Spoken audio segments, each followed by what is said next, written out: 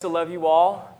So I have been, along with my wife, we have been down in San Diego helping get launched chapel services down where we're going to plant next summer.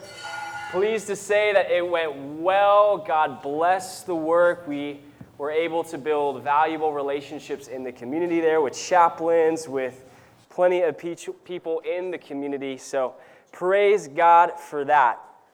I hope you had a Merry Christmas. It was probably not as eventful as mine. So Christmas Eve, we found out that Ruby, my little daughter, is allergic to eggs. So we spent 5 hours in the emergency room. She's fine, but we missed the steak dinner. But she was so cute. She was making friends with the nurses and all that. So the very next morning, my wife and I wake up with a huge cold. And so, you know, the silver lining and all that is that we just got to drink cold medicine and just watch Christmas movies the whole day. Anyways, nice and rested and just ready to be back with you guys here this morning. So we ended our sermon series this last Christmas Eve talking about the fruit of the Spirit, and in particular looking at Jesus, who models and exemplifies the fruit of the Spirit for us to follow after. Now this Sunday, I kind of have an awkward week that I'm covering where we just ended a sermon series, and then next week we're starting a new sermon series. So Trace texted me a little while back. He's like, hey, preach whatever you want. So kind of been thinking and praying through. So usually through December we cover the Advent, Jesus' first coming, where we focus on Jesus who entered into his own creation. He sought and saved the lost and was our substitute on the cross. But we rarely, I feel, lift our eyes away from the first Advent onto the second Advent, Jesus' second coming, and living in light of that future and hope of Jesus returning and setting up his reign. So that's what we're going to cover this morning. I realize when I say a future and a hope, what comes to probably most of our minds is Jeremiah 29:11. I'm going to guess it's half of our favorite Bible verse right there. For I know the plans I have for you, declares the Lord, plans for welfare and not for evil, to give you a future and a hope. So God was writing to prophet Jeremiah to encourage the exiles at that time. I'm going to go on a limb here and guess that that verse is probably tattooed on a few of you on your wrist somewhere. And it's the verse that's most likely to appear on a Christian coffee mug, and rightly so. It is a great verse. Yet my concern with hearing many Christians about their views on God's plans for them for a future and a hope is that it mostly includes good health or a promotion or well-behaved kids, that God will not give them more than they can handle. See, often our views of a future and a hope is limited to our lives here on earth. And yet the future and the hope we have in Christ is so much greater than God's promise to the exiled Israelites, and so much greater than their future and the hope we imagine for this life alone. Let's go ahead and turn our Bibles over to Revelation. Yes, you heard me right. Revelation chapter 21. We're going to be reading verses 1 through 8. So Revelation is the very last book of the Bible. It is written in a literary genre called apocalyptic literature. So you'll see lots of symbolism and vivid imagery that is used to represent literal truths throughout the book. Now, what I've heard about Revelation, it's the book of the Bible that the church most wants to hear preached. It's also the book of the Bible that pastors least want to preach through. And here's why. We have 4 elders here. If all 4 elders were to come up here to the front and break down Revelation, we'd probably come to 5 different interpretations. Luckily for us, there are some crystal clear themes that would encourage the original audience to which the book was intended for. And Revelation has certainly encouraged Christians for almost 2,000 years since. So the crystal clear themes throughout the book is that despite evil going from bad to worse and the reality of the persecution of the saints, God is in control over everything. That Jesus will return. He will set up his reign. And he, yes, will set up his reign over all the world. So we find ourselves in our text this morning where Jesus has just returned. He is setting up his reign. Satan, the great enemy, has been utterly crushed, and we see the finished work of Jesus' judgment and salvation. And it is a glorious picture for what awaits all of us who are in Christ this morning. So with that, let's go ahead and read verses 1 through 8. Read with me, church. Then I saw a new heaven and a new earth. For the first heaven and the first earth had passed away, and the sea was no more. And I saw the holy city, New Jerusalem, coming down out of heaven from God, prepared as a bride adorned for her husband. And I heard a loud voice from the throne saying, Behold, the dwelling place of God is with man. He will dwell with them, and they will be his people, and God himself will be with them as their God. He will wipe away every tear from their eyes, and death shall be no more. Neither shall there be mourning, nor crying, nor pain anymore, for the former things have passed away. And he who was seated on the throne said, Behold, I am making all things new. And he said, Write this down, for these words are trustworthy and true. And he said to me, It is done. I am the Alpha and the Omega, the beginning and the end. To the thirsty, I will give from the spring of water of life without payment. To the one who conquers will have this heritage, and I will be his God, and he will be my son. But as for the cowardly, the faithless, the detestable, as for murderers, the sexually immoral, sorcerers, idolaters, and all liars, their portion will be in the lake that burns with fire and sulfur, which is the second death. Church, would you pray with me? Oh, Father, we come to you, asking that you would prepare our hearts to receive your word with meekness, where we would surrender to your word as our authority in life.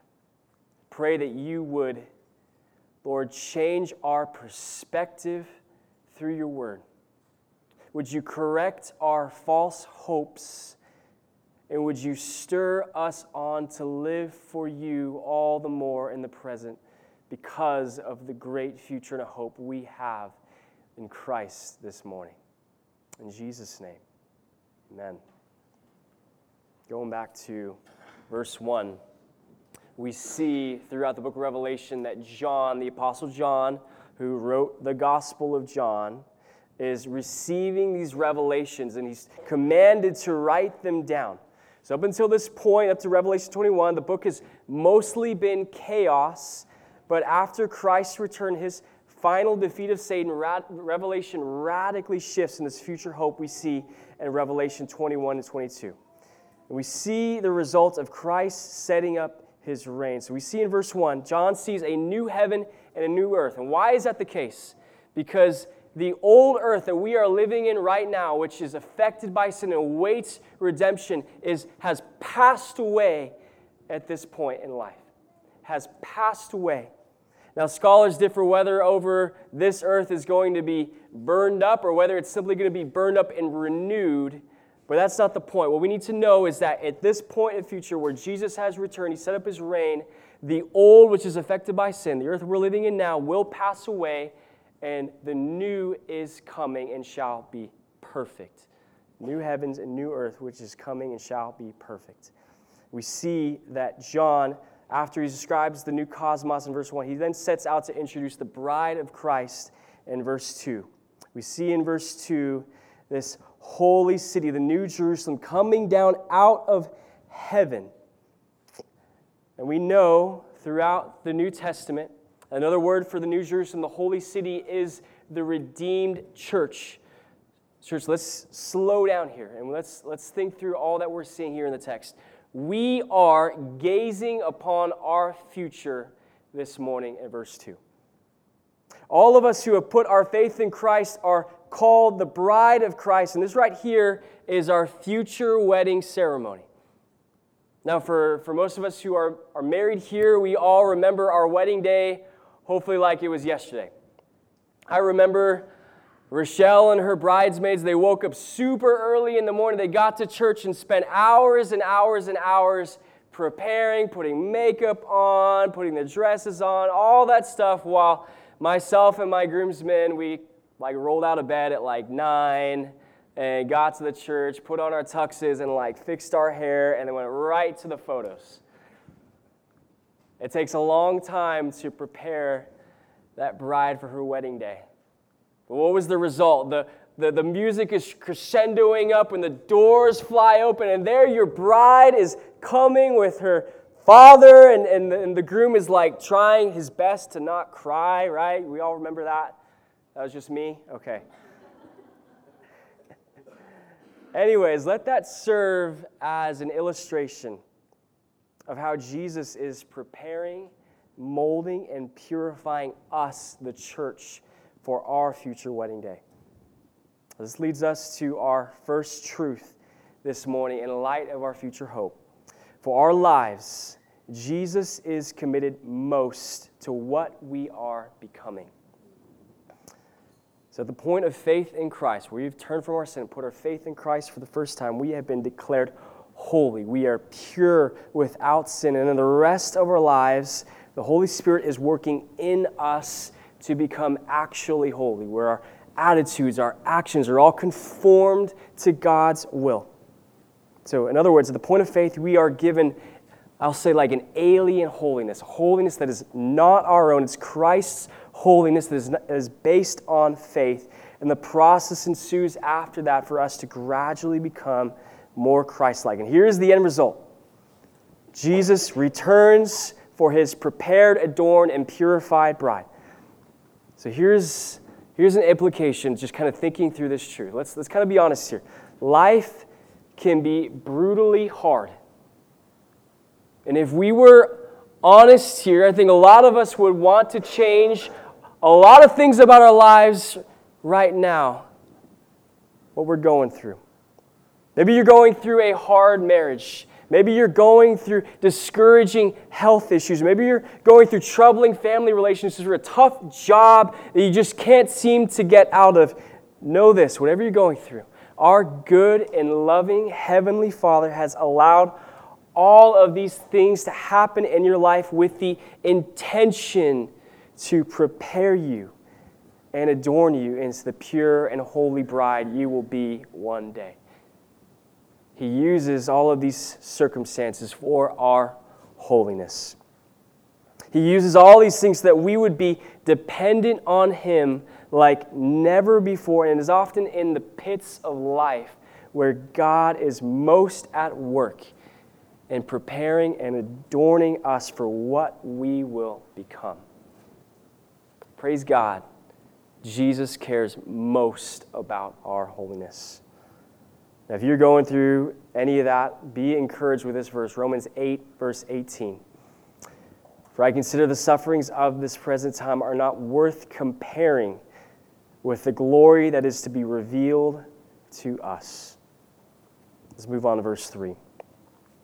Rereading verse 3, and I heard a loud voice from the throne saying, Behold, the dwelling place of God is with man. He will dwell with them, and they will be His people, and God Himself will be with them as their God. So this verse, what we're seeing, this reality here in verse 3 is a grand fulfillment of a theme that runs throughout the whole course of Scripture. What we're seeing in verse 3, this was a reality in the very beginning in the Garden of Eden. That God dwelled with Adam and Eve. They were His people. They were His image bearers. They were to be fruitful and multiply so that God could be worshipped throughout the ends of the earth. We see in Genesis 3 that the fall happened. Adam and Eve rebelled against God's rule over them, and humanity plunged into rebellion as a result. So the rest of the story from Genesis 3, the very beginning, on to the very end, Revelation 21, can be read as gradual fulfillments of God restoring the realities of the Garden of Eden back to humanity. Think of the narrative as like one long story of exiles from the garden returning back to their homeland, a better garden that we read in verse 3. Remember what banished Adam and Eve from the garden was their sin, and God could not dwell with sin, yet all of Scripture is the story of God solving this issue of man's sin so that God could dwell with us once again and that we could be his God. Now, it would take me too long to go over the whole story, but ultimately Jesus is the solution to solve the riddle for how a holy God can once again dwell with a sinful people. Jesus' work on the cross took on all of our sin. In turn, Christ gave us, transferred us his righteousness, his holiness. He declared us right in God's eyes when we placed our faith in him. I'm sorry, the light is just hitting my notes, so you're going to have to bear with me. And in returning to set up his reign over all the earth, the realities of Eden are brought to fruition where a holy God can intimately dwell with a purified and holy people, and we will enjoy him forever. After all that, we can certainly pull out many truths from this verse alone, but one I want us to focus on, particularly in this present context of our lives, is that we are exiles awaiting our true home. 1 Peter 2:11 says, "Beloved, I urge you," he's talking to the church, "as sojourners and exiles, to abstain from the passions of the flesh which wage war against your soul." So we are exiles where Jesus, who is the greater Moses, will lead us into a greater promised land, which we read here in verse 3. This is true. Why do so many of us, myself included, live like it's not? Now, in this area, it's so easy to be conformed by the world's views and values. We hear this push constantly from media and from TV that we are to make as much money as we can in this life, that we are to climb as high on life's ladder as we can. We are to make as happy and as well as pleasurable life as we can on this earth. And I know that we're perhaps not embracing those values to the extreme, but there are subtle ways which when we fail to embrace that this is not our real home. Now, church, imagine with me, okay, I'm not condoning reading books where someone goes to heaven and then comes back and writes a book about it and gets rich. But I'm just saying that let's imagine, what if we were to experience heaven, what we're reading in verse 3, and throughout this section for like 5 seconds. We were to see God. We were to see his new creation. We were to take it all, and we were to see all that glory, and then we were to come back into this life. Wouldn't our whole outlook on life be radically transformed? I imagine that we probably wouldn't fear anything, especially death. I imagine that things that are important to us right now, material possessions, healthy 401ks, that promotion that we really want, suddenly it's not as important as we thought it once was in this life. I think to myself, if I were to experience that, and I would realize that there is no such thing as too great of a sacrifice for the sake of the gospel. I think we would embrace and live this out, this truth from my favorite missionary, C.T. Studd. He says, "Only one life will soon be past. Only what is done for Christ will last." Church, don't conform to the lie. This is not our true home. What awaits us in Christ is so much greater than we can ever imagine. 1 Corinthians 2:9 says, "What no eye has seen, nor ear heard, nor the heart of man imagined, what God has prepared for those who love him." Let's move on to verses 4 and 5. "He will wipe away every tear from their eyes, and death shall be no more. Neither shall there be mourning, nor crying, nor pain anymore, for the former things have passed away. And he who was seated on the throne said, 'Behold, I am making all things new.' And he said, 'Write this down, for these words are trustworthy and true.'" So as we talked about in the previous truth, the storyline of Scripture covers how God solves the riddle of how he will once again dwell with a sinful people.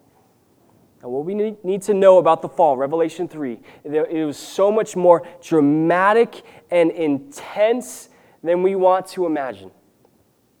Not only did the fall bring on physical death for all, but it brought on spiritual death. We are dead in our sin.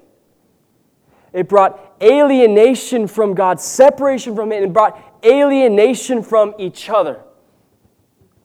The sin also affected all of creation, as it says in Romans 8:21. So much more intense than we want to believe. And yet right after the fall, we get this promise that one day the curse will be reversed. Genesis 3:15 says, this is God speaking to Eve and the serpent, who was Satan. He said, I will put enmity between you and the woman, and between your offspring and her offspring. He shall bruise your head, and you shall bruise his heel. So from the very beginning of the story, we get this promise that one shall arise from Eve who will crush the serpent, crush Satan himself, and the curse on humanity. And this was ultimately fulfilled in the cross of Christ. The cross dealt a serious death blow to the enemy, to Satan.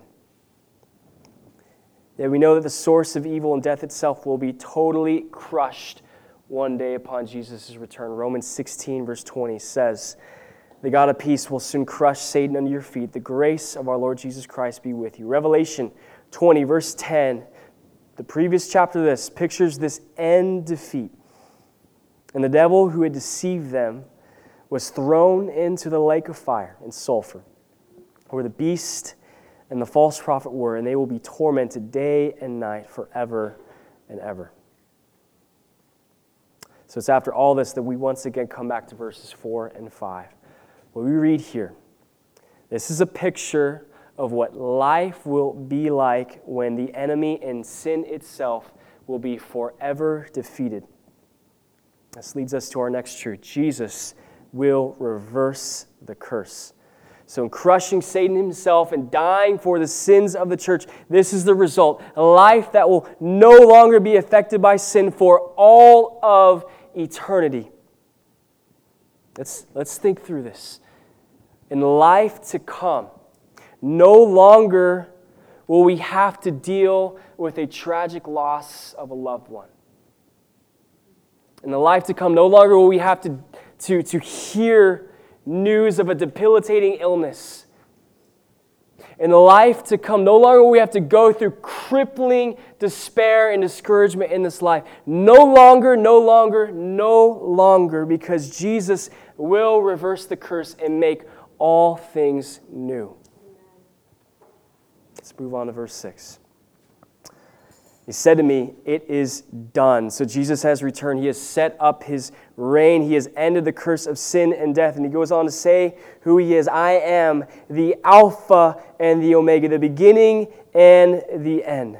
So God is the creator of all. He's sustainer of all. And he is the one who is the great finisher of all of history. You look at the Bible, Genesis to Revelation, God is the author. He is the main character, and he is the one to receive glory for all of eternity. All this to say this truth. All of history is about God, not you. We may be all gone to a children's play or seen one on TV where you have this little kid that's playing this tree on the side of the stage. He has like one line. But when his one line comes in, he like flaunts it. He makes sure that the whole crowd is going to remember his one line. And it's cute. We think, oh man, that kid thinks the whole play is centered around his one line. If you were at kids games this summer, you would see that was pretty much me. Yet, many of us are that tree on the side of the stage that want the whole play to center on their one line in life. Church, this is God's story, but it's so hard for us, myself included, to get around from believing that the whole world somehow revolves around us. But here's the thing. There's something both devastating and absolutely freeing when we embrace that life is all about God, not us. It's devastating to think that we are just a blip in history, that we are not as significant as we think we are. Our jobs are not as significant. We won't have that great of a legacy as we probably want to. The reality is, for most of us here, 50 years after we die, no one is going to remember who we were. I'm just being honest here. You may have a cool little factoid about your great-great-great-granddaughter looking you up on Ancestry.com, but that's about it. This is a tough truth to hear, but don't miss the freeing aspect of this truth. We embrace that we are not as significant in man's eyes as we want to believe. This frees us to live so that Jesus alone would be significant in our lives. Now, how do we put this into practice? Revelation 4 pictures the throne room of God. We see all these creatures worshiping God. We see the 24 elders throwing their crowns before God, and they're just beholding who Jesus is. Let's go ahead and read verses 10 through 11. The 24 elders fell down before him who is seated on the throne and worship him who lives forever and ever. They cast their crowns before the throne, saying, "Worthy are you, our Lord and God, to receive glory and honor and power, for you created all things, and by your will they existed and were created." It's just a picture of white-hot worship right there. And we see that worship is the solution to the problem of self. This is what I mean by this. If we are focusing and beholding and giving worship to God and who He is and praising Him for His works, we are no longer focused on ourselves. We are amazed at God's glory. And we get outside of ourselves and picture God. You are no longer concerned about yourself. You're able to serve and value others above yourself. And you're now able to choose to be a servant of all as Jesus commands His disciples. So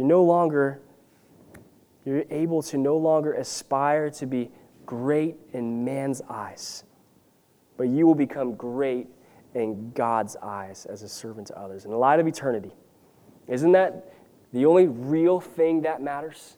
That we would be great in God's eyes? Let's pick up in the second half, verse 6. To the thirsty, I will give from the spring of water of life without payment. This verse is referring back to verses that depict the future messianic reign. Isaiah 55:1 says, "Come, everyone who thirsts, come to the waters, and he who has no money, come buy and eat. Come buy wine and milk without money and without price." Jesus in His ministry says in John 7, "If anyone thirsts, let him come to me and drink. Whoever believes in me, as the Scripture has said, out of his heart will flow rivers of living water." We see in this verse the final fulfillment here, Revelation. That those who come to Jesus in need of a Savior, they recognize their own thirst, will receive the free gift of salvation and satisfaction in Him. And then verse 7, "The one who conquers will have this heritage, and I will be his God, and he will be my son." So those who conquer is a major theme throughout the book of Revelation. See in Revelation 5, where Jesus conquered. He was the slain Lamb of God who conquered through suffering, through His death. And the rest of the book serves as an encouragement that those who conquer are the ones who endure suffering, who persevere in the faith, even to the point of death in Christ's name. Conquerors persevere to the end. We see the result of conquering in verse 7, that God will be our Father and we will be His adopted sons and daughters. To summarize these verses, here are the promises we read. For those who recognize their thirst in life, Jesus promises to satisfy us in Him for all of eternity. And to those who persevere to the end, intimacy with God as our Father will be our reward. So let me compress this into one truth. Eternal satisfaction and intimacy in God awaits us through Christ. Church, hear God saying this to us in Isaiah 55, verse 2. Why do you spend your money for that which is not bread, and your labor for that which does not satisfy? Remember the previous context of being satisfied. Why do we go after all of these things to meet those needs in which only God can meet? Forget who it was, but I think it was Augustine who said our hearts are restless until they find their rest in God. Church, Christ offers to quench our every thirst, meet our every need, be our greatest source of joy, not only in this life, but in the life to come. Through Christ's work on your behalf and the cross and the Holy Spirit's work in you to enable you to persevere, we will have eternal, unbroken intimacy with the Father as adopted sons and daughters. This is good news, considering this, that we have all sinned and rebelled against God in every which way. Yet God still has chosen us in Christ. He still pursues us, and He will bring us into this reality that we read here for all of eternity. This is good news. And these are glorious truths that we read here from Scripture, yet not every truth in Scripture is always good news. That's where we find ourselves in verse 8. Let's read verse 8. But as for the cowardly, the faithless, the detestable, as for murderers, the sexually immoral, sorcerers, idolaters, all liars, their portion will be in the lake that burns with a fire and sulfur, which is the second death. So in contrast with the glorious promises to those who thirst and who conquer in Jesus' name, John gives a vivid picture of the second death which awaits those who have renounced their faith, those who have not stayed faithful to the end, and those who have given themselves over to all sorts of sin. Judgment will come. And you may be thinking to yourself as you're reading verse 8, well, I'm not grouped in with any of those lists right there. I'm not a sorcerer. I'm not a sexually immoral. I'm not a liar. But that's not the point here. That's not what John is trying to do. He's not making a list just for the worst people here. He's setting this up in contrast to confront us with a choice. You're either recognize your need of a Savior and place your faith in Jesus for the forgiveness of sins, or you don't. There is no middle ground. You're either in the camp of verses 6 and 7, or you're in the group with verse 8. Let me summarize this truth.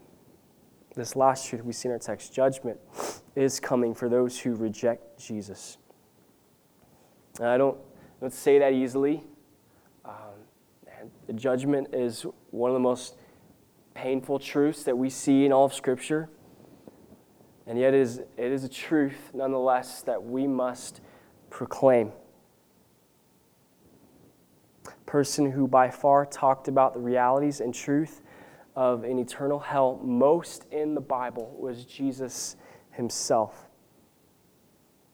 I beg you, if you have not turned from your sin and placed your faith in Jesus alone for the forgiveness of your sins, know that you're headed toward a future found in verse 8.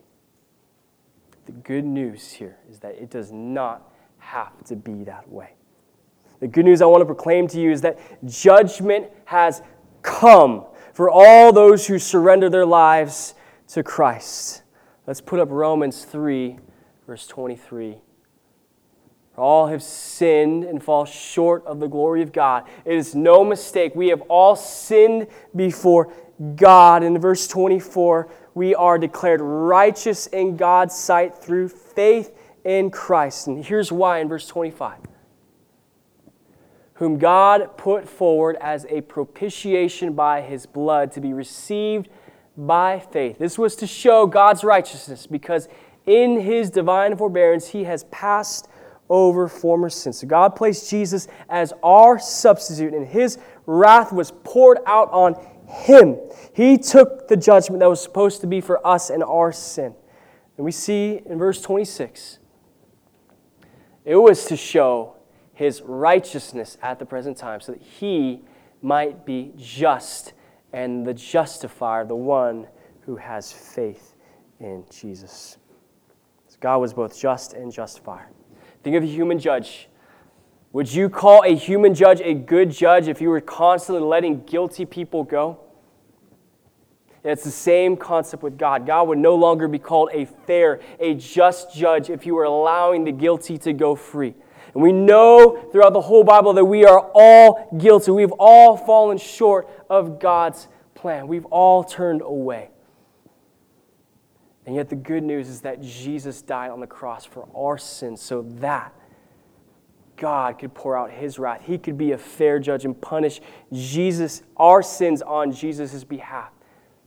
And He could also be the justifier, the one who declares us righteous, pounds that gavel, and declares us innocent because of what Christ has done. That is the gospel. All this to say, I beg you, please recognize your need for a Savior if you have not done so. See and turn to your solution in Christ by placing your trust in Him alone. And before we head into communion this morning, I want to close with this one last exhortation. Church, we have an amazing future and a hope in Christ that awaits us. I hope that was clear in these verses. And I want to urge you to let this future be like kindling in your heart to light a fire in you to live all the more for Jesus in the present. I can't believe it, but this next May, it will be 10 years since I was a young, scared recruit at Marine Corps Recruit Depot, San Diego. Yes, I am telling a boot camp story behind the pulpit.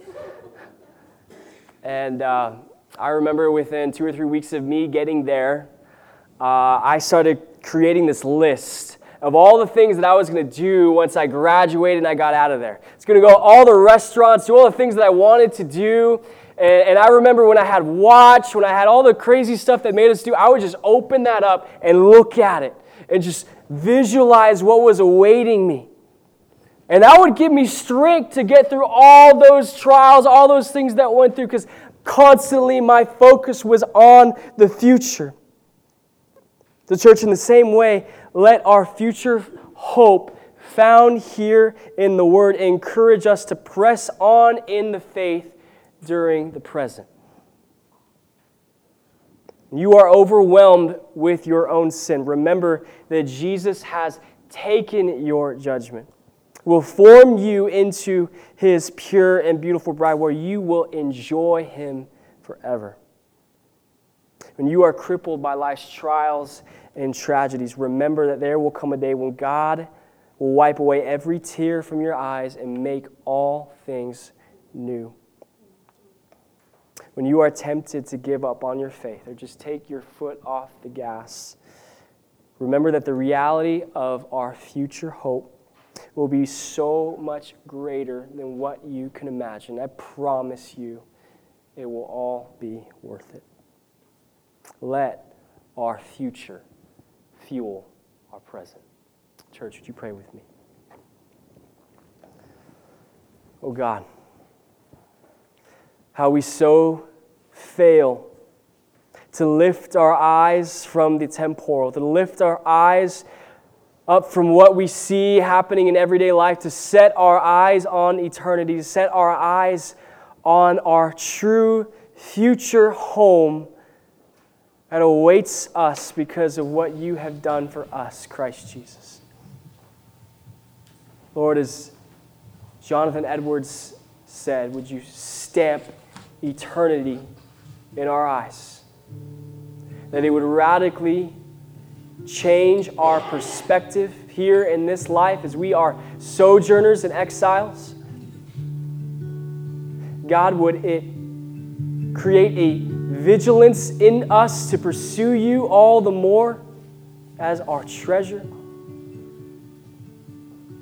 And God, would our hope in you, as we are beholding and focusing on you. Enable us to run our race with endurance, knowing, Lord, that it is you who is the author and sustainer and finisher of our faith. Oh God, correct our hearts. We ask all these things in Jesus' name. Amen.